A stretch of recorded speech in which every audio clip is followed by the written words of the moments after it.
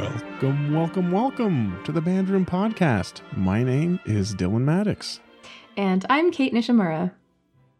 And the first thing that I want to get out of the way today is an apology. I want to apologize to you, the listener of the Band Room Podcast. Last week, I was so excited to talk to Karam Simon. I plugged in everything. And you'd think this would be figured out by, year 2 of a pandemic where we're dealing with microphones and electronics every single hour of the day. But my microphone wasn't on, and my laptop mic was what picked up the audio, so it wasn't our regular high standards here at the Band Room Podcast. But this week, as you can tell, my microphone is on. So Thank you so much for listening. And even, that's not what matters. You got the great Karam Simon and all of his knowledge and stories, and that's what matters. But I just want to put out there, the Canadian that I am sorry. I am deeply sorry. But beyond that, how are you, Kate? Oh, I'm just fine. I love that you have to say sorry and not, you haven't reverted to sorry or however our American friends pronounce that word. They will not change me. And we celebrated Canadian Thanksgiving yesterday because we're recording on a Tuesday here. And I was able to get together with many Canadians here in Tempe, Arizona. Aw, that's so nice. A couple Newfoundlanders and then of course the Castlers. So it was a great time. It was a great time. Great. Awesome. I didn't have to cover up how I say things. But speaking of Canadians and Canadian things, I'll remind you that we are supported by the Canadian Band Association, and there's a really exciting opportunity that involves them and a special someone who I think you might know, Kate Nishimura. A wonderful consortium opportunity that we really want to tell you about involving Kate and the National Youth Band of Canada. Yeah, so I'm an alum of the National Youth Band of Canada, so it's really special to have been asked to write a piece of music celebrating their 30th anniversary. So in partnership with the Canadian Band Association, the Ontario Band Association, and then National Youth Band of Canada, there's a consortium project where I'm going to be writing a brand new grade 5 band piece, approximately 8 to 10 minutes in length. Secrets out. I have not started it, so I don't know what this piece is going to be. But I'm really life-changing. Yeah, I'm really excited to have the opportunity to write for a community that has been such a big part of my musical development and personal development over my life. So I'm hopeful that there will be some familiar names and also maybe some new names participating in the consortium. Mm-hmm. So if you've got a band that can play at that level or you want to contribute to the project, you can do so. We're going to make sure we put a link in our episode notes to the flyer containing all of the more specific details for anybody that wants to check it out. But the piece will be premiered, hopefully, pandemic pending, in May of 2022, and then will be available to consortium members after that with some exclusivity. So if you're interested in getting in on that and getting a chance to work with me and being part of new music and particularly Canadian band music, it would mean a lot. So yeah. And guess what, folks? I put my money where my mouth is. And when I say I put my money, I mean I put Arizona State University's money. And we're part of this consortium. And I'm going to be doing this piece next year with the wind ensemble here at Arizona State, which is very exciting. And even a possibility of Kate coming down.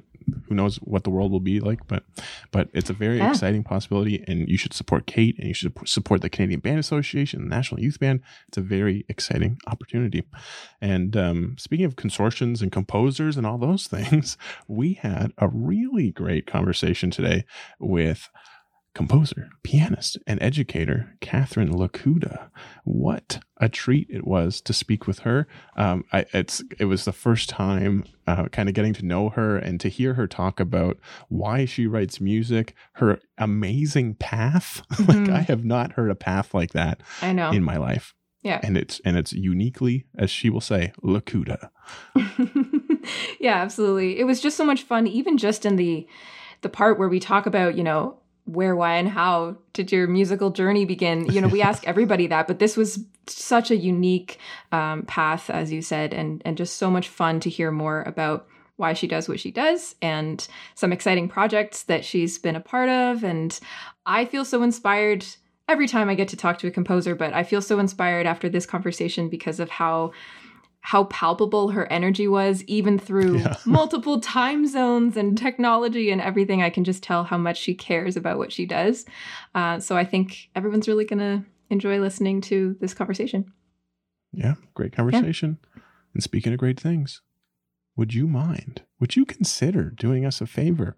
And what favor might that be, Kate? That favor would be, if you've been listening, a long-time listener, you know what I'm going to ask. But if you're new here, we would love it if you could make sure that you've liked or subscribed to the Bandroom podcast on whatever podcast platform you are listening to. If it's Apple Podcasts, you can actually leave a rating and a review for us. Let us know what you think about the pod. Recommend it to your friends. It really does help us reach more listeners, and that's really important to us. So yeah, make sure you've done that. It only takes a second, and thank you so much to everybody who has already helped us out in this way. And if you want to go the extra step, we got a little thing called Patreon that you can become part of. And today we recorded another hilarious bonus episode with Kathy. It really was. She is well known in our band world, of course, but she's also a superstar in the horn world. Mm-hmm. And she shared with us the origin stories of a piece called I Threw a Shoe at a Cat. Some people have pieces called Symphony No. 1. Some people have other pieces named other things. But this one, I threw a shoe at a cat. Yeah. So if you want to know the origin story of this, which, by the way, is not what I thought it was, please check out patreon.com/bandroompod, where you can hear that bonus episode and many, many more, as well as other useful resources and things that you can have access to. So, without further ado, here is our conversation with Catherine Lakuta.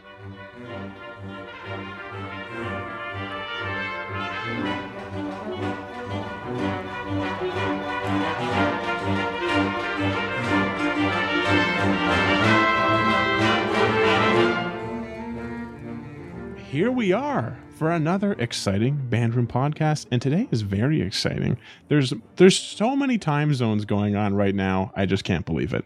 We got Mountain Time. We got someone in Toronto area. Actually, not at all. We have someone in Guelph, and today's guest from Australia, which is very exciting, and that is composer, pianist, and educator, Dr. Catherine Lakuta. Welcome to the Bandroom podcast. Thank you so much for having me. It's my pleasure. Yeah, this is really exciting. You've been on our guest list for a while, and finally, the time has come, which is very exciting. So thank you so much for making yourself available for this. I guess we'll start where we always start in any of these conversations, and it is where, why, and how did your musical journey begin? Oh, okay. How many minutes do I have to answer this question? I'm just thinking how much I should condense. So I say quite often in conversations of this format that there are no short Lakuta stories. So I was born in the family of musicians on both sides, so I didn't really have much choice but to become a musician. So I had jazz rock drummers on my dad's side, and I had choral conductors and pianists on my mom's side.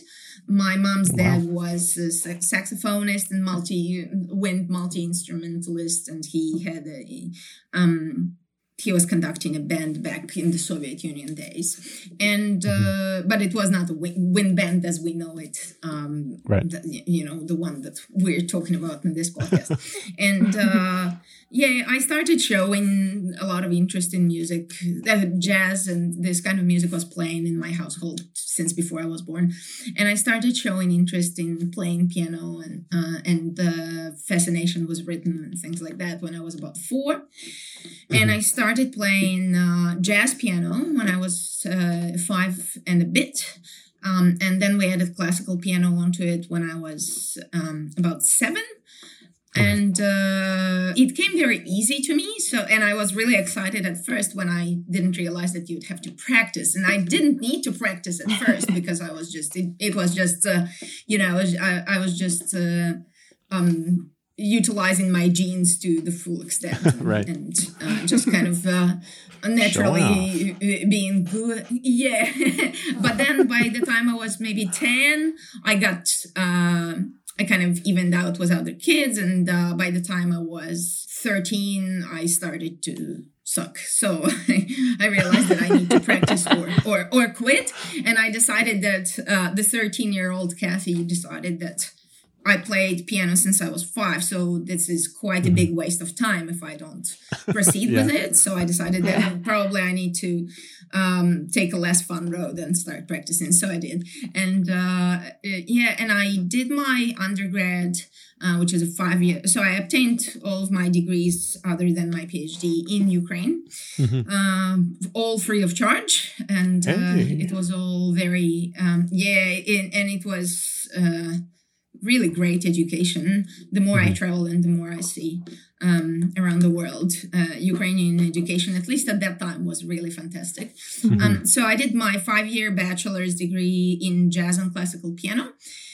And then when I was, if I was in my second to final year, so I was 18. So we start very early in Ukraine. I was the youngest in my bachelor's program, but I was not even 14 yet when I started. Oh, wow.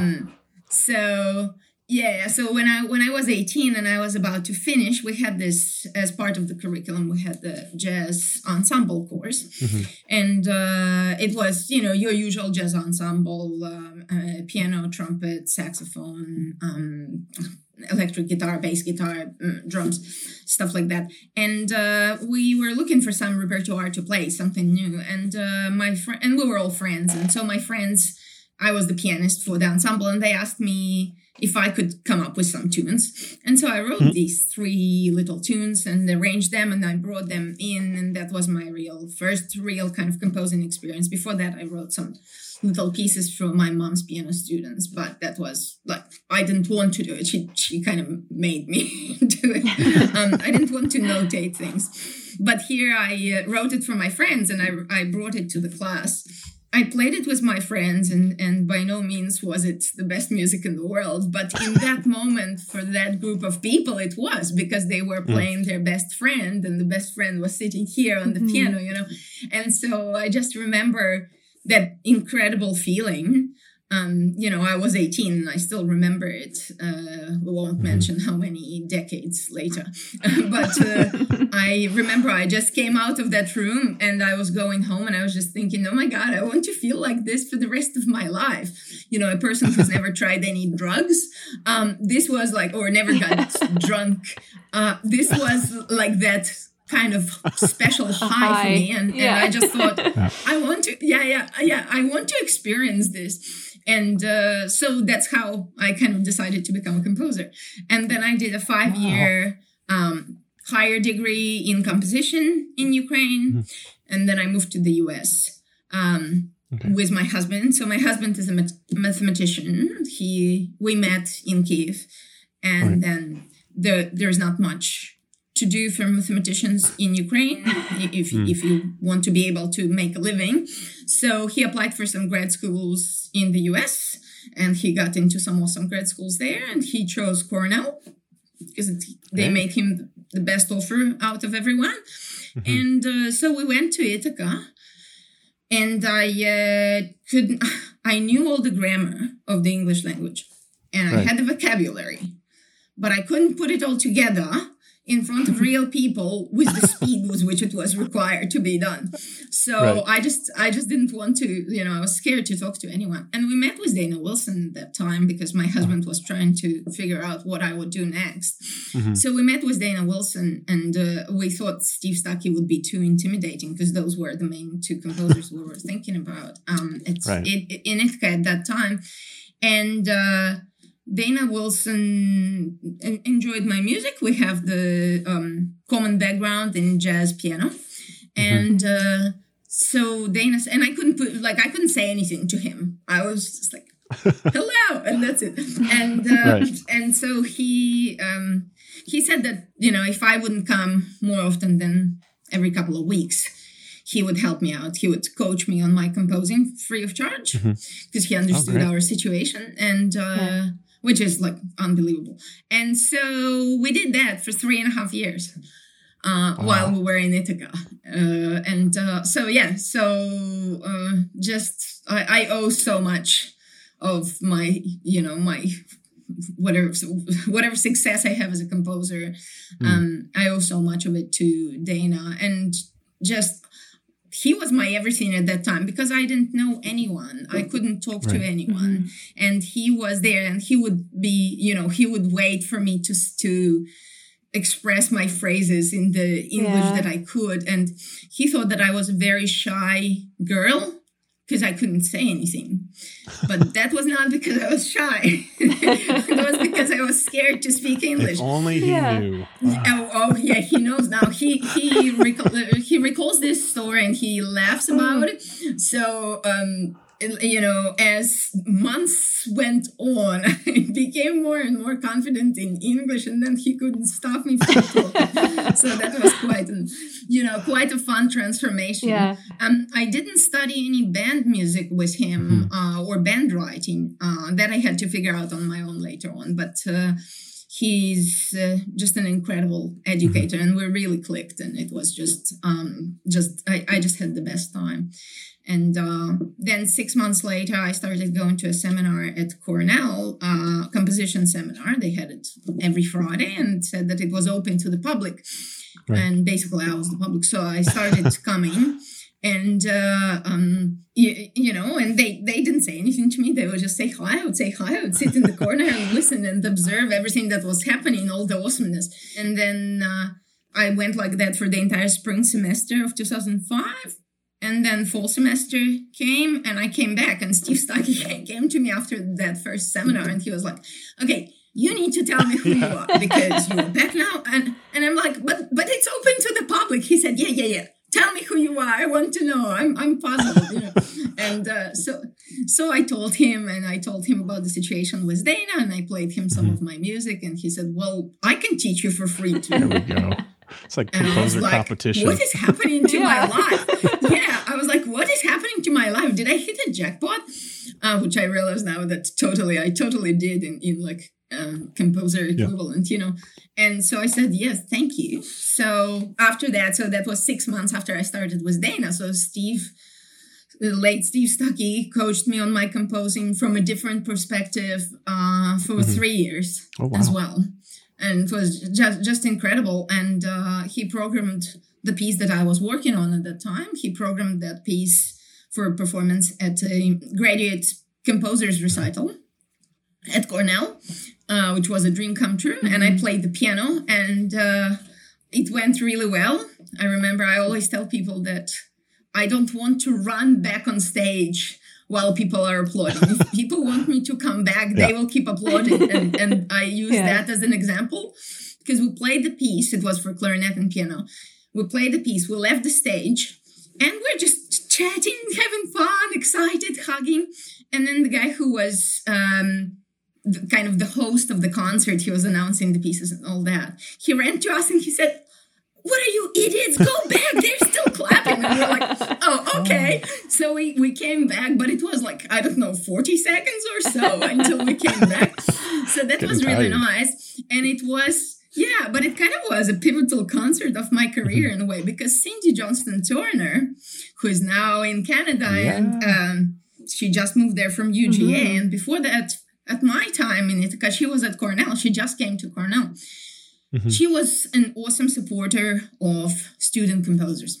She always did some collaborations with them, and just incredible in so many ways. So she was at that concert, and she came to me afterwards, and she said, I want you to write for band.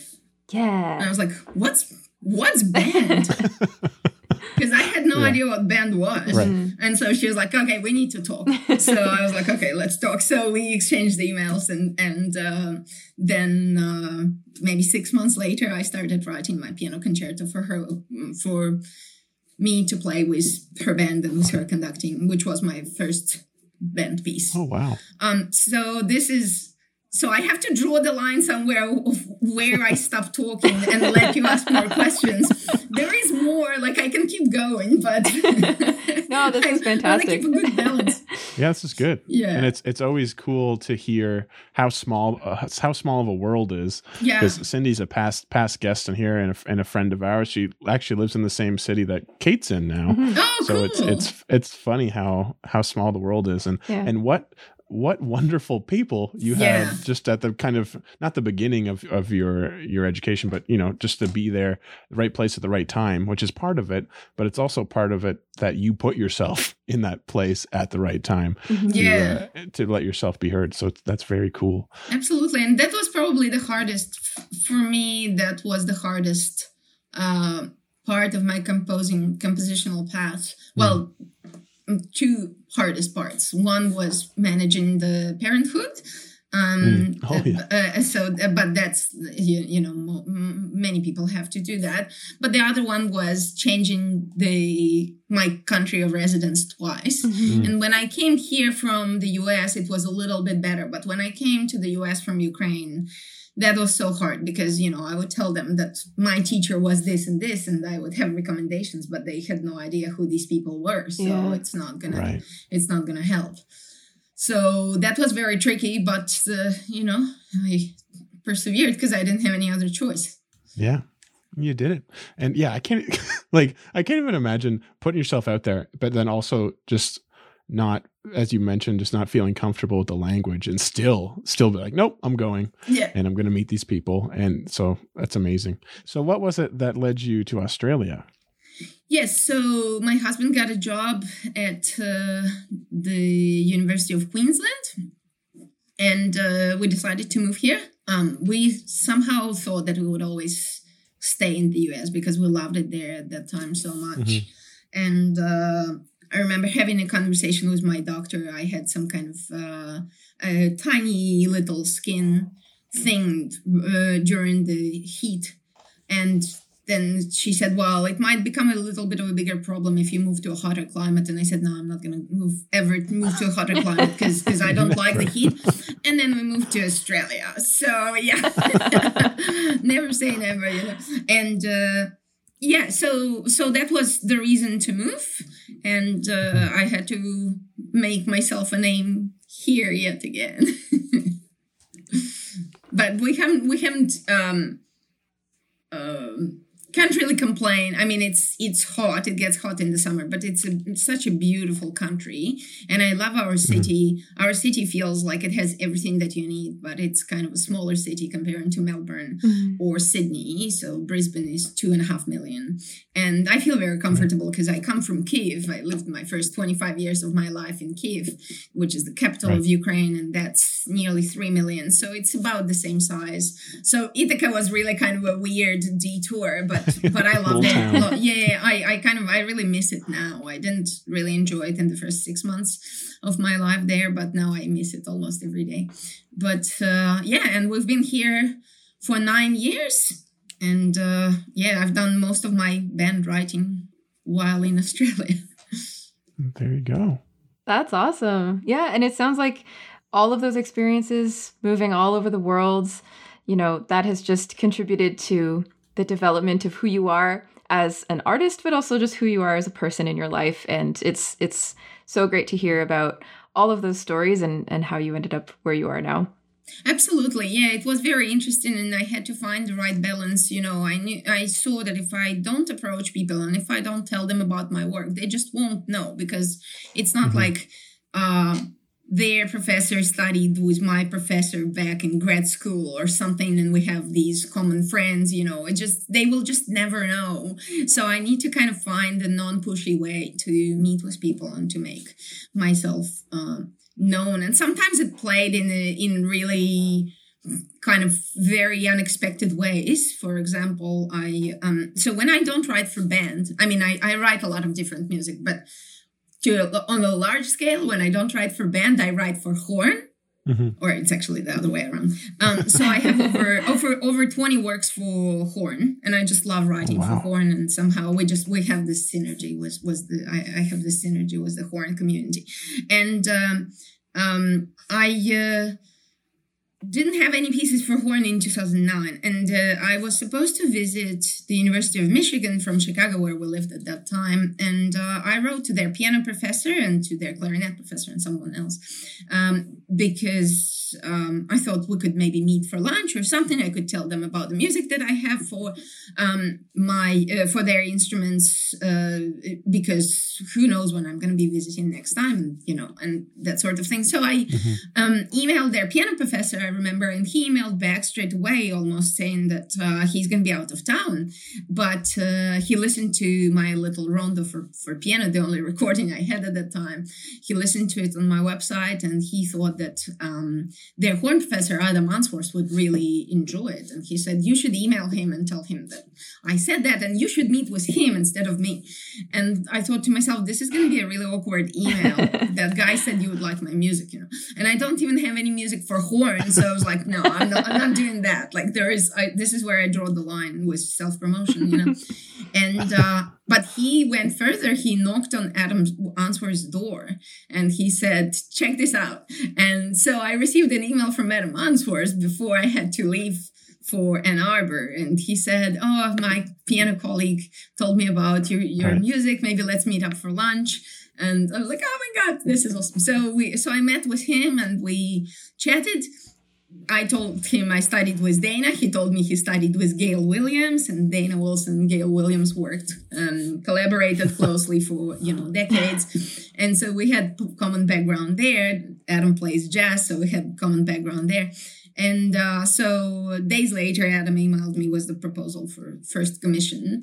And then I've been writing for horn ever since and performing with Adam in different parts of the US and in Australia ever since as well. That's wonderful. Cool. Yeah, so cool how all those connections come together. Yeah. Yeah, speaking of that, actually, so with your background in jazz piano, and I'm still baffled by the fact that you started playing jazz piano at 5 years old. I feel like everything in your story is just shifted by several years from what most people do. We were wondering how your experience as a performer influences you as a composer and maybe just impacts your overall musicianship with, being a performer first. Yeah. Well, when I was 5.5, I was a very comfortable performer. So I remember my first performance I played was my jazz piano teacher's sons in a trio. His sons were a double bassist and a percussionist. And they were 16 and 18, and I was 5.5. It was winter, so I would turn 6 in May. So I remember because I was wearing my fur coat. I was wearing my little 5-year-old fur coat, and we were sitting. It was the little concert hall, and it was cold there. So I was wearing my fur coat, waiting for my performance to come up. And then they announced me, and I came out on stage in my fur coat, and my grandma ran after me and took off my fur coat, and I was like, oh, okay. And then I started jamming. And I wish we had videos from those days, but it was before all the YouTube and phones. But I would have killed to see that video of 5-year-old me playing 5.5. Yeah, so that my experience as a performer, I think it played a huge role, and is still playing a huge role in my composing, in how I treat performers, how I think through, or try, ideally in most situations, to think through what I'm going to say to the performers, in what context, who is listening, whether I'm putting them on the spot or not. All those elements, I think it's hugely important. Well, I also come from the culture where you are not actually allowed to enter a degree in composition if you don't have a performance experience.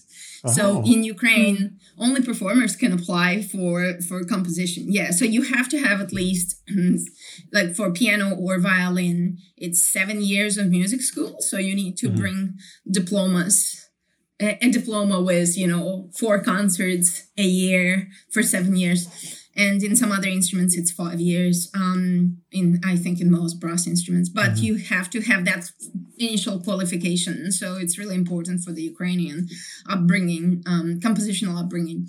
Mm-hmm. And I also remember when I was a teenager, especially, and I would get my hands and, I could finally kind of deviate from playing nonstop Haydn and Mozart and all that. Nothing wrong with that. You have to play that when you're learning. But when I could start playing jazz concert etudes by Nikolai Kapustin, I was just having so much fun. They were so hard and they were so fun and so amazing. And I just couldn't believe my luck that I got my hands on this piece. And it's like the best thing ever. And I'm a rock star when I'm practicing it, when I'm playing it, And I want my performers to have that sort of experience in one way or another. If my piece is lyrical or it's sad and it tells a story, or, like Scraps from A Madman's Diary, it's a piece about mental illness. So I want to talk about that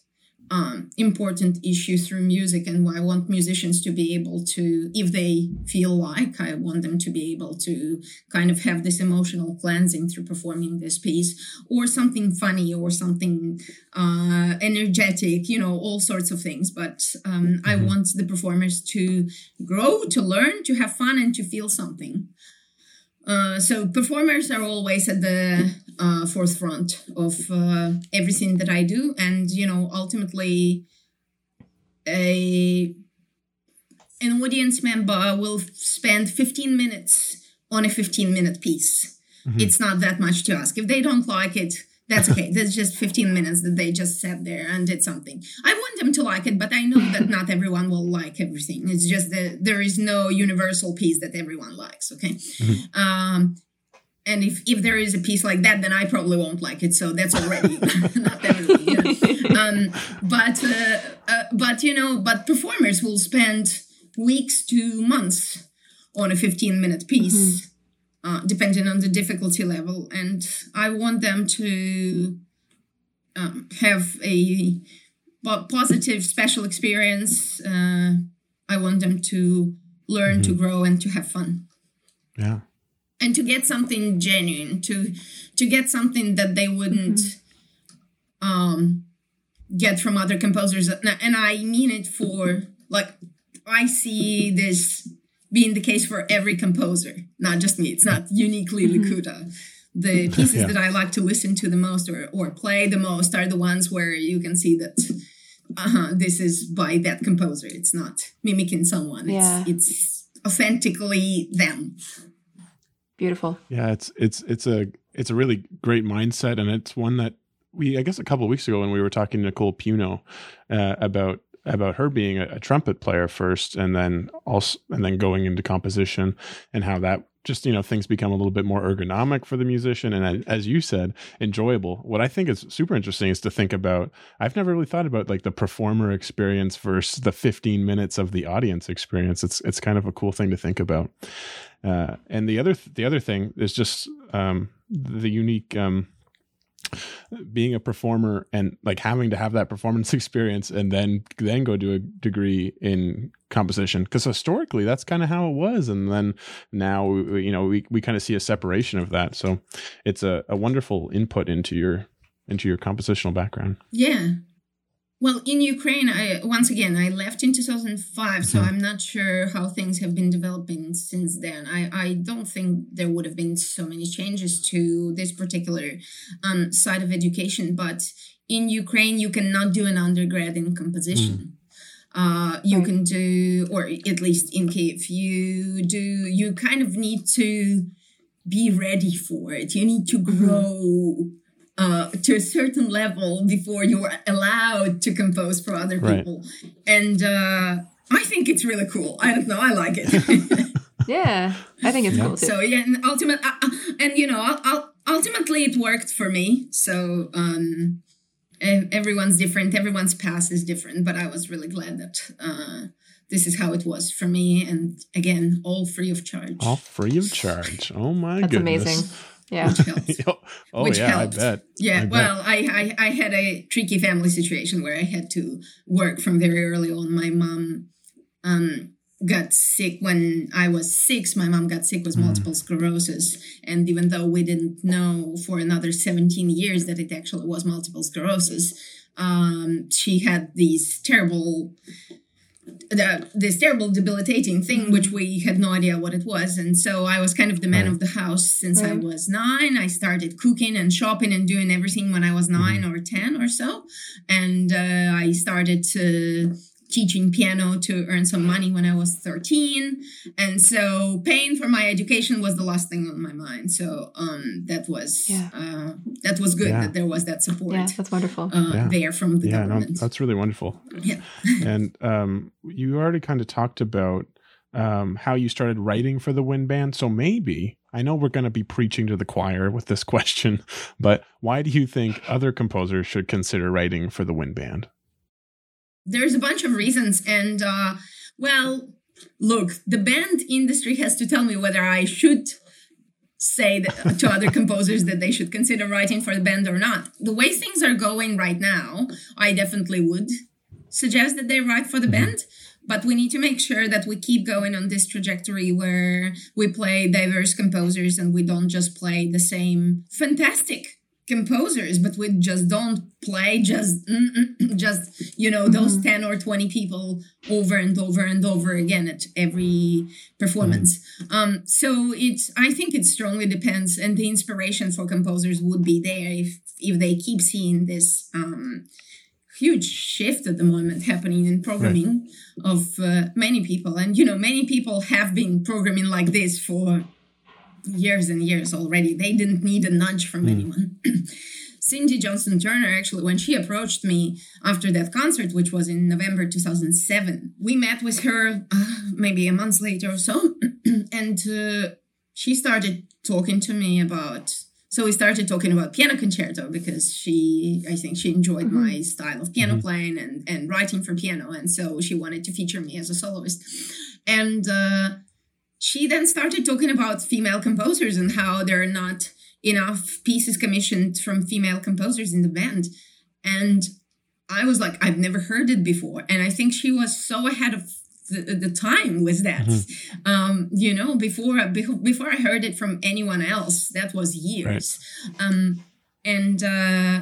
So, just this support from the industry, not just from a couple of people, but from the industry in general, this support and the new standard for what the programming has to be like. That is a crucial part of it, because I will tell you that I turned down a couple of orchestral commissions in recent couple of years, because it doesn't matter how much a commission pays. Nobody wants their piece to be performed once and left. And statistically, that's what happens with Australian female composers in Australia. So for band, I always say that I will keep writing for band. I will always be happy to write for band for as long as bands are interested and band directors are interested in playing my music, because I'm absolutely in love writing for bands. Every time I write a cool climax with tubas coming up and just a big crescendo. I don't know. It's like, this is not a huge part of what I do, but somehow there's this kid in me who gets so excited about, using all these brass instruments and creating this force with that. And for me, Wind Band has... Don't tell anyone. Yeah, okay. But for me, Wind Band has way more colors than symphony orchestra. For me, for my writing, the way I approach it. And it's agile. It's used to, because a lot of musicians in the band have some background in jazz. It's more used to more intricate rhythms, etc. And they just play living composers, They don't program one living composer per season. They just work with living composers all the time. So it's a really no-brainer, I think. But I think it's so important for us And I might be dipping into a different question or just opening a Pandora box altogether. But I think it's so important. I heard luckily only a few times, but I think it's on a lot of people's minds when they don't speak about it. I heard people address band as a genre, not as a medium. And I think that's a crime against humanity, because it shouldn't be a genre. It shouldn't be a style of music. You should be able to write whatever music the hell you want. It's an instrumentation, okay? And so I think that's really important. What was the question? Yeah, absolutely.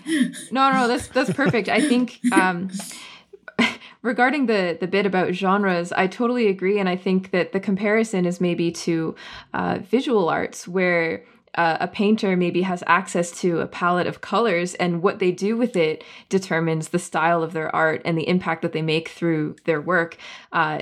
So you could say the same of composers having access to the colors of the instruments that they're working with. That is not a style or a genre in itself. That's just the colors, I guess, then textures and everything that you're working with. And it's what you do with it that makes it interesting. So that's a really, really insightful point.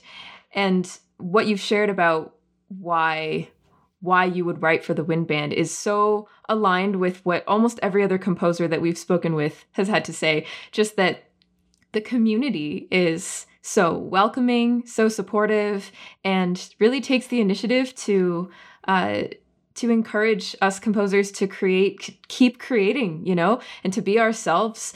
And I think, no hard feelings to the orchestra or to any other medium, but I definitely think that some hard feelings to the orchestra. Maybe some hard feelings. They don't listen to this anyway. We're okay. But I do think it's just, there's a huge difference in the kind of support for living composers. So I'm really glad to hear that has been your experience as well.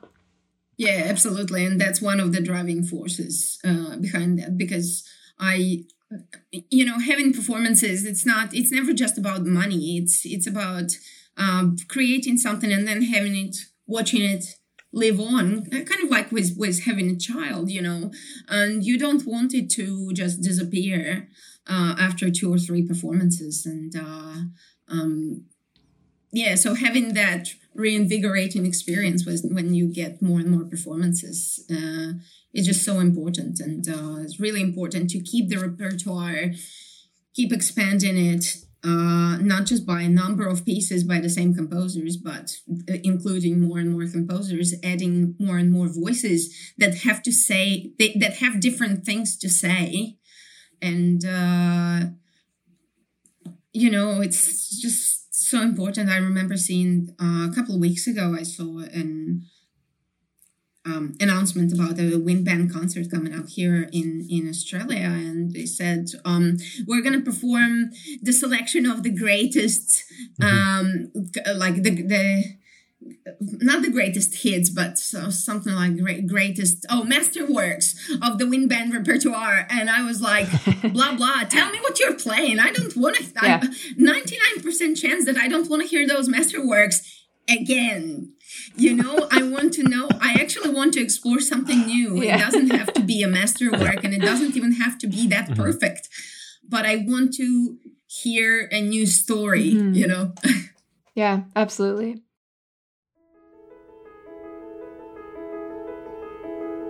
Kate, I often think back to my time at music camp and how important that time was, not only in my growth as a musician, but as a person. I feel the same way. My first time performing original music in front of a big audience was actually at a music camp, and many of the people I met at camp are still friends and colleagues of mine today. And 2022 marks the 60th anniversary of the Interprovincial Music Camp. That's right. 60 years of being Canada's most comprehensive music camp. IMC offers specialized camps for all levels of band, orchestra, musical theater, rock, jazz, and songwriting. Students can learn from faculty that include members of major symphony orchestras, Juno and Grammy Award winners, touring musicians, and music educators.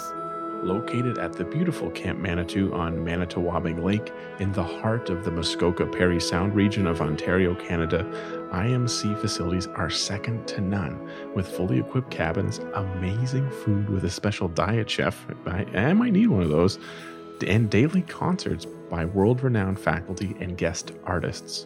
IMC offers many traditional camp activities we know and love, including swimming, sailing, water skiing, beach volleyball, and much more, as well as evening programs for the campers each night after the faculty concert. IMC provides young musicians with comprehensive and exceptional musical training. With faculty members who are some of Canada's finest performers and educators, they bring a wealth of teaching experience and performing skills and are passionate about sharing their love of music with young musicians. Don't miss the opportunity to grow, be inspired, have fun, and make memories that will last a lifetime. Stay connected by following them on Instagram, TikTok, Facebook, and Twitter. To learn more about how you or someone you know can celebrate 60 years of the Interprovincial Music Camp, visit campimc.ca. That's campimc.ca.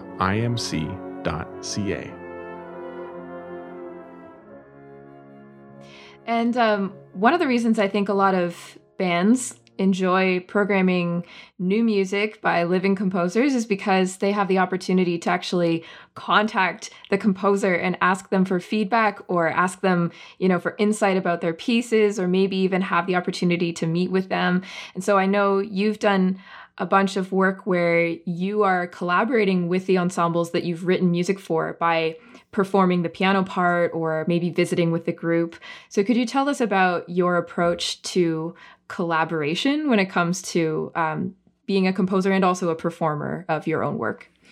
Yeah, collaboration is my everything. I love collaborating and I love visiting places and it's just 99% of the time it's just such an overwhelmingly positive experience. And when you come to the place and you think, oh, I will mention to them who I am, and then you come and they're all buzzing about you and you're like, oh my God, thank you. I had no idea you even knew who I was. And I had this, to an extent, I had this feeling even at so I went to the Midwest Clinic once in 2018 and John Lynch included snippets of my piece Home Away from Home, which I was still finishing at that time. He included it in the as a closer for the Directors for Diversity session that Jody Blackshaw hosted. And so many people came to me afterwards and they said, oh my God, I'm so excited about this piece because it's going to be, that was my first at that time, grade, below grade 5. Band piece, and they said, so my school can play it because I have Scratch Midman's Diary on my radar, but my high school can't play that. So, and I got that feedback from so many people, and I was like, guys, I had no idea you knew who I was. So, so it was really, really, really nice that band directors, a lot of them kind of seek new music like that, and they just sit down and they listen and they look for not just for the music but for the person as well, and you cannot imagine how many hundreds of times I heard that Kate is just such a sweet person, we just love having her. It's a very big component. It influences the students as well. And it's I think it's really important for the students, and especially in today's world. For a lot of female students, it's really important to see somebody in that role and doing that. Mm-hmm. So it's really, a rock star kind of position that sometimes you feel yourself in, but in the most positive and humble of ways. But you just come and you're having such a good experience with so many different activities, being able to influence a couple of students and inspire them and receive some feedback and provide some feedback and all that. Quite often it leads to new collaborations. And with piano playing, it's interesting. I enjoy sitting in the audience when somebody's playing my piano music or piano parts in my music.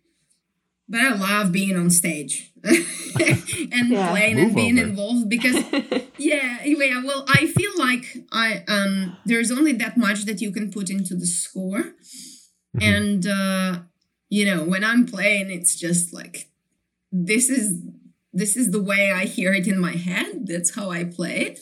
And so it's really fun. And I just love being part of the group.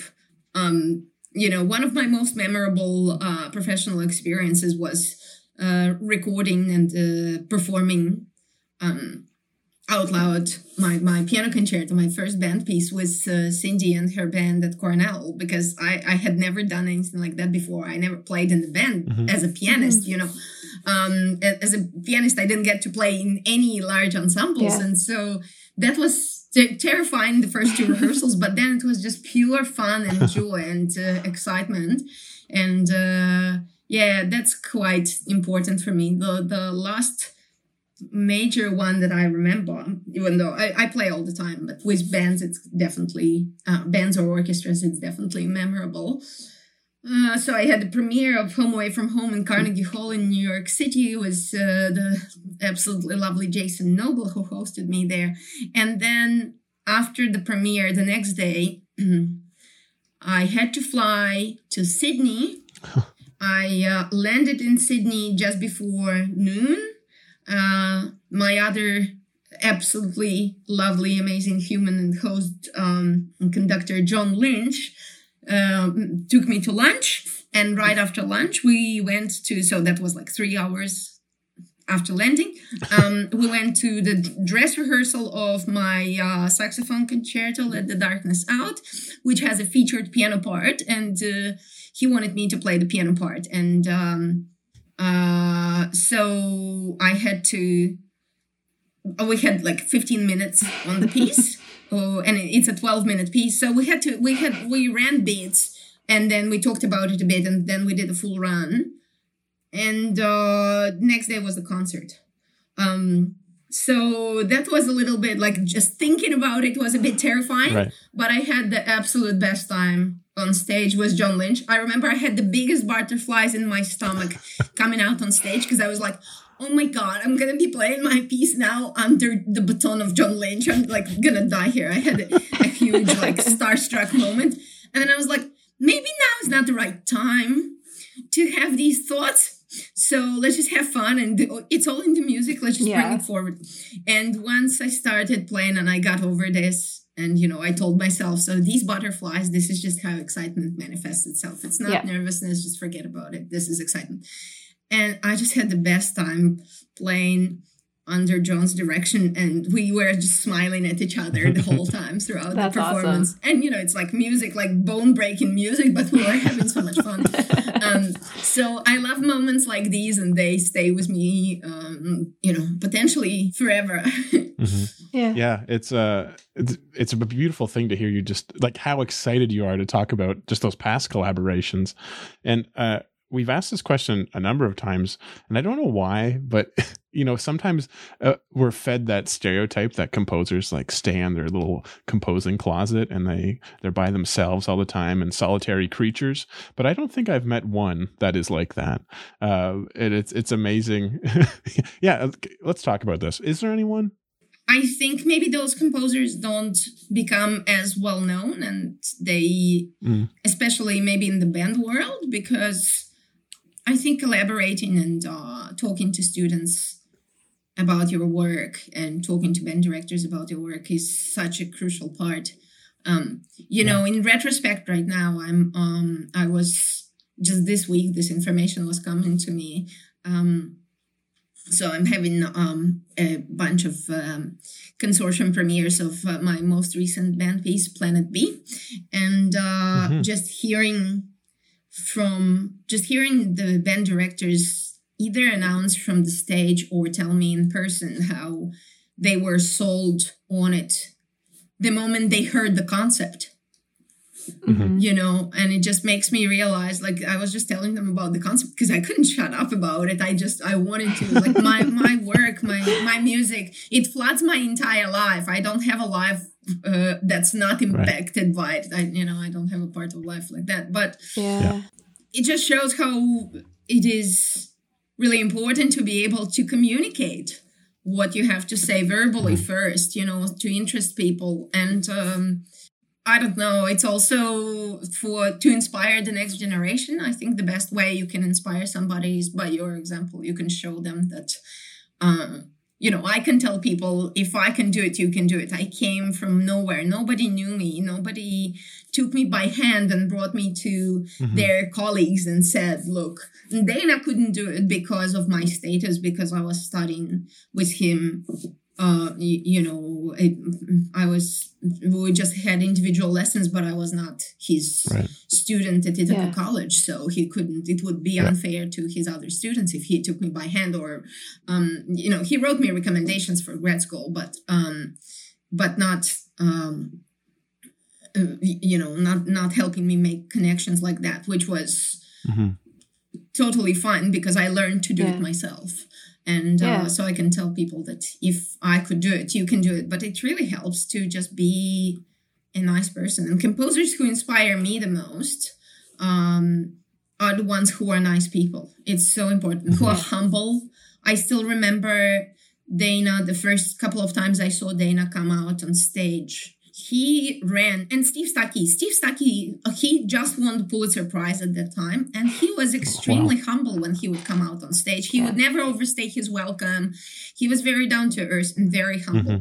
And Dana, I remember, took it to the next level. I think the Ithaca College Wind Ensemble played a piece of his, and so he was supposed to come out for a bow, and he ran, and he tripped, and he nearly fell down, but he didn't fall down at the end, but he was so worried not to overstay his welcome. He was aware that people are going to clap until he comes out, bows, and leaves. So let's not make them feel like they're just waiting to stop clapping, And so I learned from all these experiences, and it just shows me that the person thinks about others and just tries to kind of just stay a nice human. Yeah. Yeah. Well, those are important reminders for anyone, composers or not. Yeah. I think we can all have a little bit more of that in our lives. Very true. Yeah, definitely. And the people who are themselves, it's really easy to tell when you're choosing music, choosing a collaborator, inviting someone to work with you. You want it to be somebody that you feel comfortable with, that you feel inspired by, that you can tell is just being who they are in everything that they do. So I think it's so wonderful that collaboration is such a big part of what you do and what so many artists do. There's more to it than just the music. It's about who the person is as well. So really great reminders about that. Yeah, absolutely.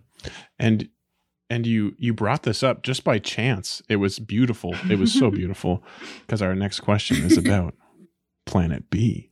But you were talking before we started recording. You said you were on the phone with Rob Taylor, and I was like, oh, I think I know what piece this is about. So we were wondering, could you tell us a little bit about Planet B, the consortium project? What's the piece about? And there's so many really cool elements that go into this work. Yeah, thank you so much for asking. Yes, this was a very special project. So it didn't originally go as planned. So I was nervous about a couple of things there because of the pandemic, but it all worked out even for the better. So without the unnecessary details, but was providing enough context, the piece was the idea of my then Australian band music publisher, Masters Was a Mission, to lead this consortium for this piece. And that was pre-pandemic. And Rachel Howley here from Brisbane, from Grace Academy here, Grace Lutheran College, she wanted to lead the consortium, to do the premiere. And so we were making plans with her already, and we had plans with Masters Was a Mission.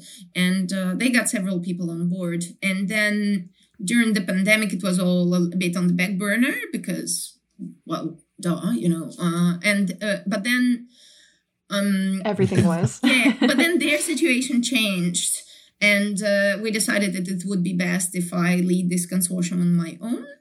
And I decided that I would start to actually self-publishing in Australia. I still publish with Murphy Music Press in the US. And Sean is the gift to us all, isn't he? He's just incredible. But anyway. He really is. He really is one of a kind. So, but here I was put in this situation, which ended up being very useful, but terrifying at first, where I had to lead my own consortium first time in my life. And the plan was that Planet B was going to be a grade 3 piece. And I didn't have any contacts in the grade 3 world.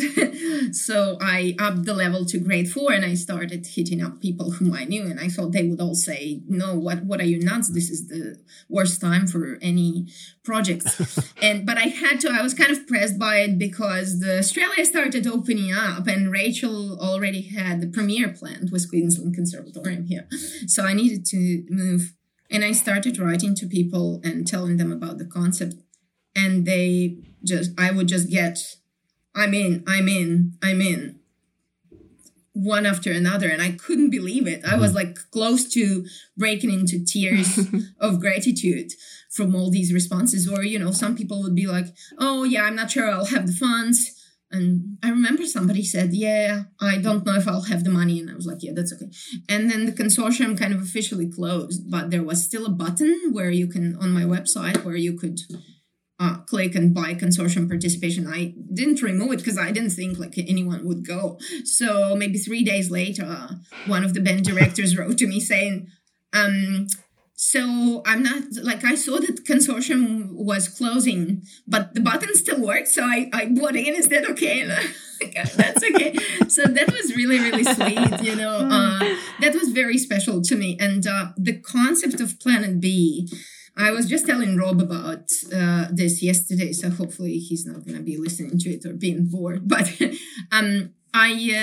when we decided that I was going to write this grade 3 piece, the idea was that the high school students would premiere it and most people who would be playing it would be high school students. And I wanted to write something that they could relate to. Not just, a nice music, not just musically, but like conceptually, something that bothers them, that's on their mind, or that, something relevant to them. Just like I did with Home Away from Home. It was my first piece that was written kind of for freshmen in particular for their premiere at Carnegie Hall. So I wrote this piece about them starting a new life on campus and moving away from their parents' home. So with this one, I talked to Rachel a bit and I asked her, because she has 2 kids who are older than my 8-year-old, and she has been working with high school students for forever, And so she told me what was on their mind, and she said, oh, anything debates war. And I said, well, I'm not going to write about war for high school students. That's too much. Like, they already have a lot of negativity, But we chatted about it. And then I was just walking around and thinking, and I saw this "There is no Planet B" slogan somewhere at a climate change protest, and I thought, oh my God, Planet B. This is, and I started seeing this concept and the cartoon in my head about how it was all gonna go and what it means to the kids, and it's basically. It's just to make us think about what kind of planet we're leaving behind for this upcoming generation. Because that's basically what it is at the end of the day, right? They're stuck with whatever bad choices the society and the industrialization made. And so I told Rachel about it. And I called her immediately, and she said, "Oh, I love it! Yeah, great idea." And she invited me to their band room to chat to her students, and it was supposed to be like a 30-minute chat, and I think we ended up talking for well over an hour, and it was really fun, but it was also very deep. Remember, we split the Blackboard into 2 parts, and I said, "How about?" That was my idea to start a conversation, on the left side, we write all the things that make us sad about the state of our planet. And on the right-hand side, we write what we would want to keep and what we would want to take with us to to Planet B if we were to relocate. And kids are really funny. So with like, what do we hate? Slaughterhouses. What do we love? Burgers. Things like that. Oh dear. I was like, do you look to your left, look to your right? Do you see anything that that's funny? But then the conversation, once all this was out of the way, the conversation started getting deeper and was really thought-provoking. And you could see, first of all, how deep this generation can be. They're all watching all these TikTok videos, but they're also having some of the most fundamental thoughts for their age. And also the impact of technology and on families and society and kids as a result. I remember there was this one kid with 9 siblings or something like that. And he said, I've never felt lonelier than I do now, even though there are all these people in my house.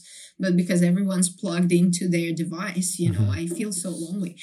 So that was all really interesting and inspirational. And I remember that chat really well. And Rachel said that it had a big impact on the students. So, and they couldn't stop talking, which was really nice. Not that we tried to stop them, but their hands kept raising, So it was something that really spoke to them. So that was the additional inspiration, very important inspiration behind the music. And then, then I took it into my composing studio and tried to write my second ever piece in a key.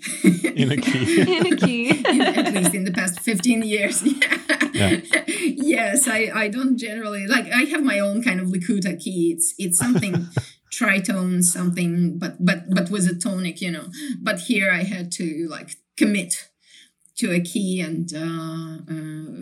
but it all worked, and it was a lot of fun, and then that there is no I can talk about this project a lot because we then had the charity concept.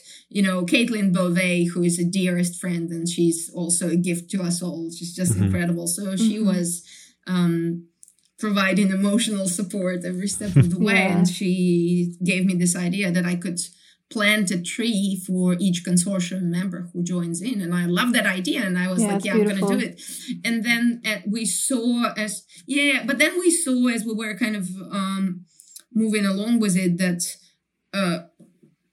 with consortium, you're not going to get 200 or 5,000 consortium members, right?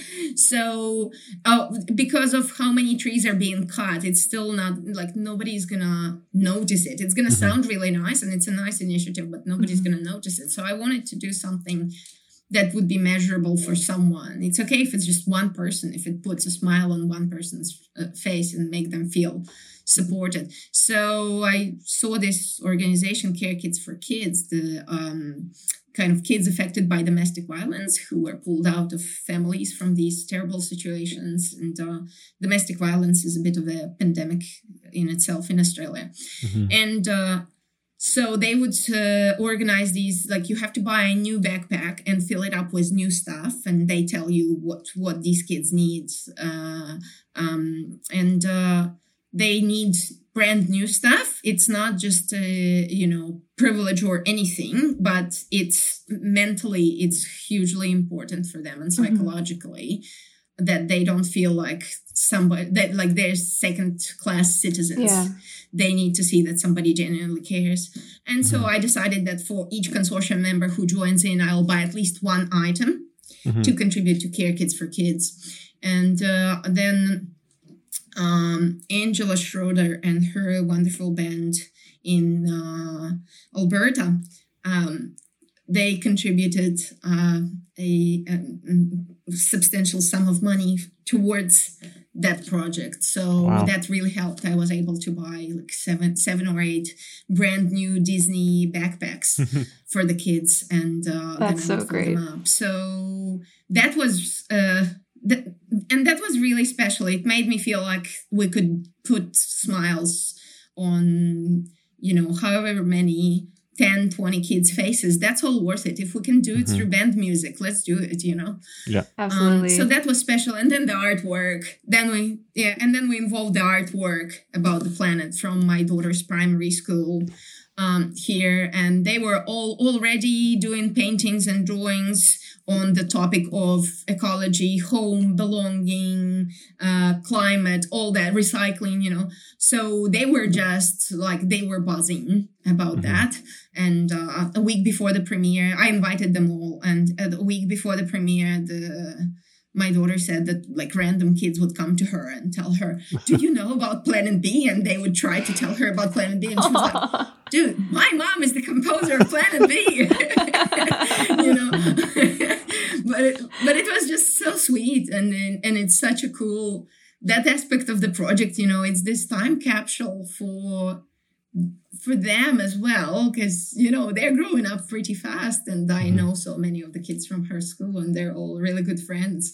And I thought, if we can involve them, that's just such a cool way to do it, and to have them feel seen and heard and understood. So that was awesome. And now you can perform the piece without the artwork. It's totally okay. And some conductors choose to do that, and some conductors choose to take it to the next level and collaborate with their art schools, their communities. And Amy Knops did it just recently at Mizzou, and Rob is planning cooking up a storm. He always is. At UBC, so... Yes. So, that's Planet B. That's so wonderful. Oh, and I just wanted to say that if people, heard about Planet B, and if somebody got interested in Planet B, it will be out of the consortium exclusivity in September 2022. So September next year, it will be out of the consortium exclusivity, and you will be able to buy it on my website or through Murphy Music Press. Perfect. That's wonderful. I'm glad you mentioned that. I was going to ask, in case there are people who are just getting so excited as they listen to this, I want to include that as well. It gives people lots of time to plan concerts, and maybe even concerts that are fully themed around this, intersection of ecology and music and caring for others and thinking about the future and all of that. I think it's such a wonderful way to get young people to be thinking about these topics and reflecting on all of this through music, through art, rather than just as a standalone thing to, for a teacher, let's say, to say, think about this, to really incorporate it into an experience. I think that's just such a great idea.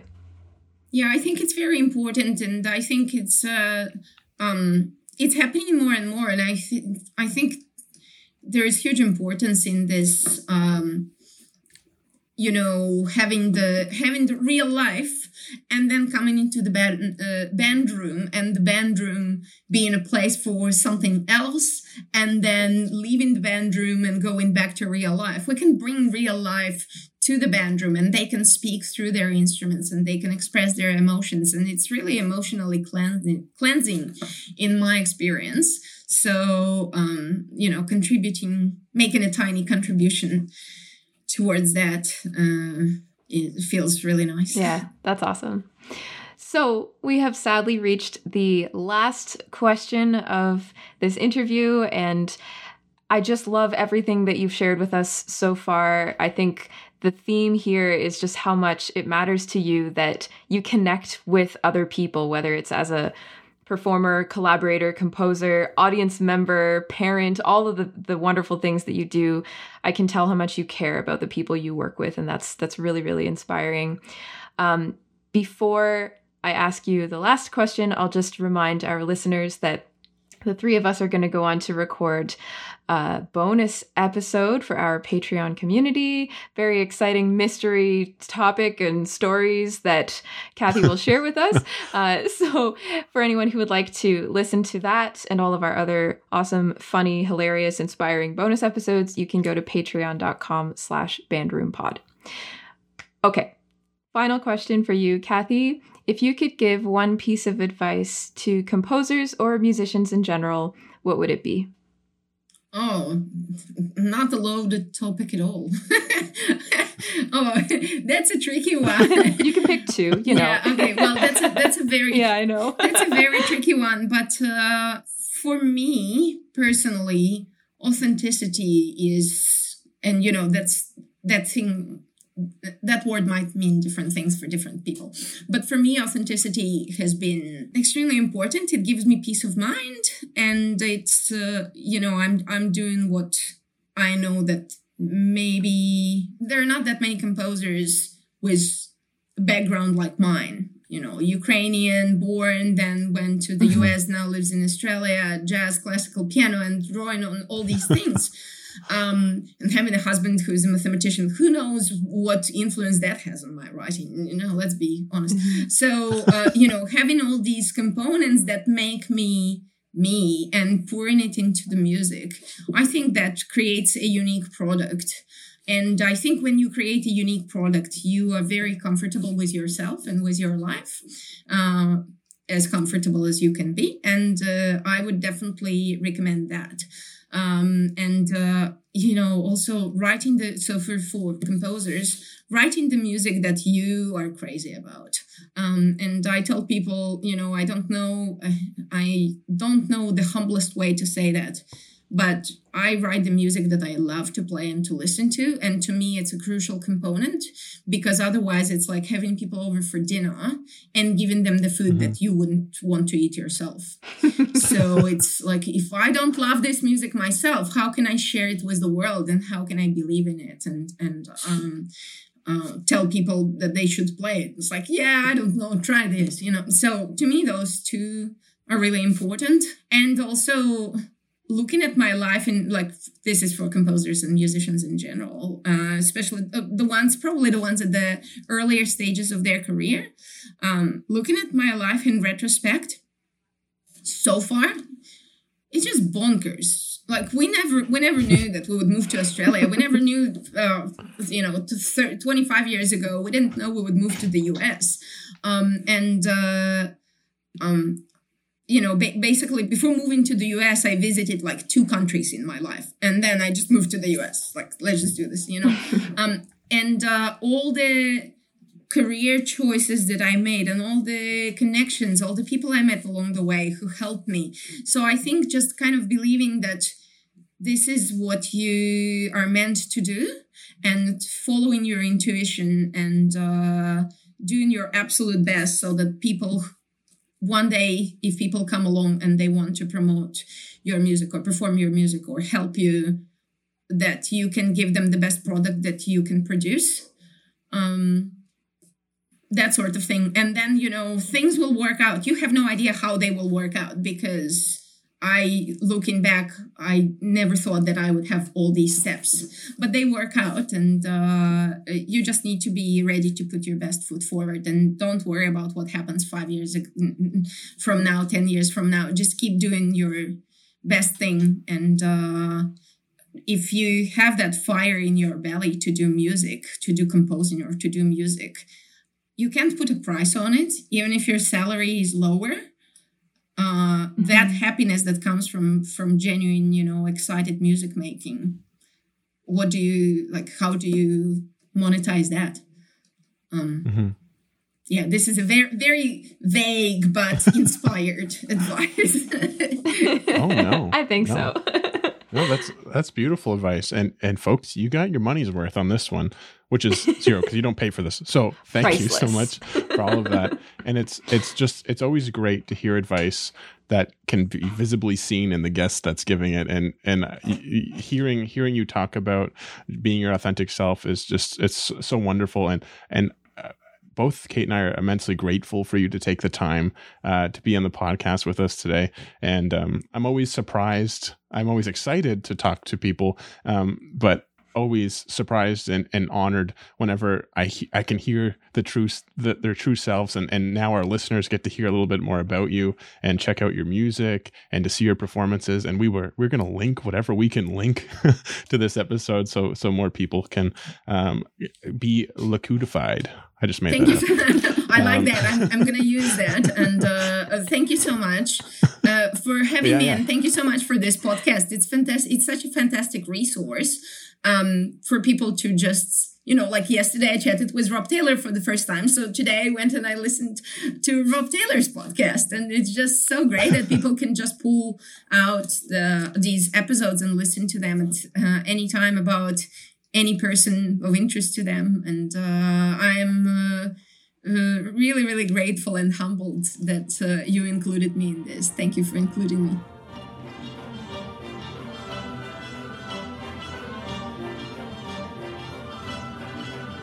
Thanks so much for spending time with us in the Band Room. If you want to learn more about anything we discussed in today's episode, check out the links found on our website, bandroompod.com. If you liked what you heard, make sure to subscribe to the Band Room podcast, give us a rating and a review, and tell all your friends about how much you enjoyed it. If you really love the show, maybe you should consider becoming part of our Patreon community, where you can support BRP and get some extra incentives in return. Or you can buy some sweet, sweet BRP merch, helping to offset podcast hosting costs and investments into new equipment, so that we can continue to bring you great content and great people. Follow us on social media on Facebook, Twitter, Instagram, and YouTube to keep up with what's on the go. If you have any thoughts on today's episode, leave us a comment on our website, bandroompod.com, where your comment might be featured on a future episode of BRP. The Band Room podcast is produced by the wonderful Jonathan Wong. And our theme music is Skyline, composed by EKR Hamill and performed by Dr. Gillian McKay and the University of Toronto Wind Ensemble. Stay safe and be well, bandies. Thanks again for stopping by the Band Room.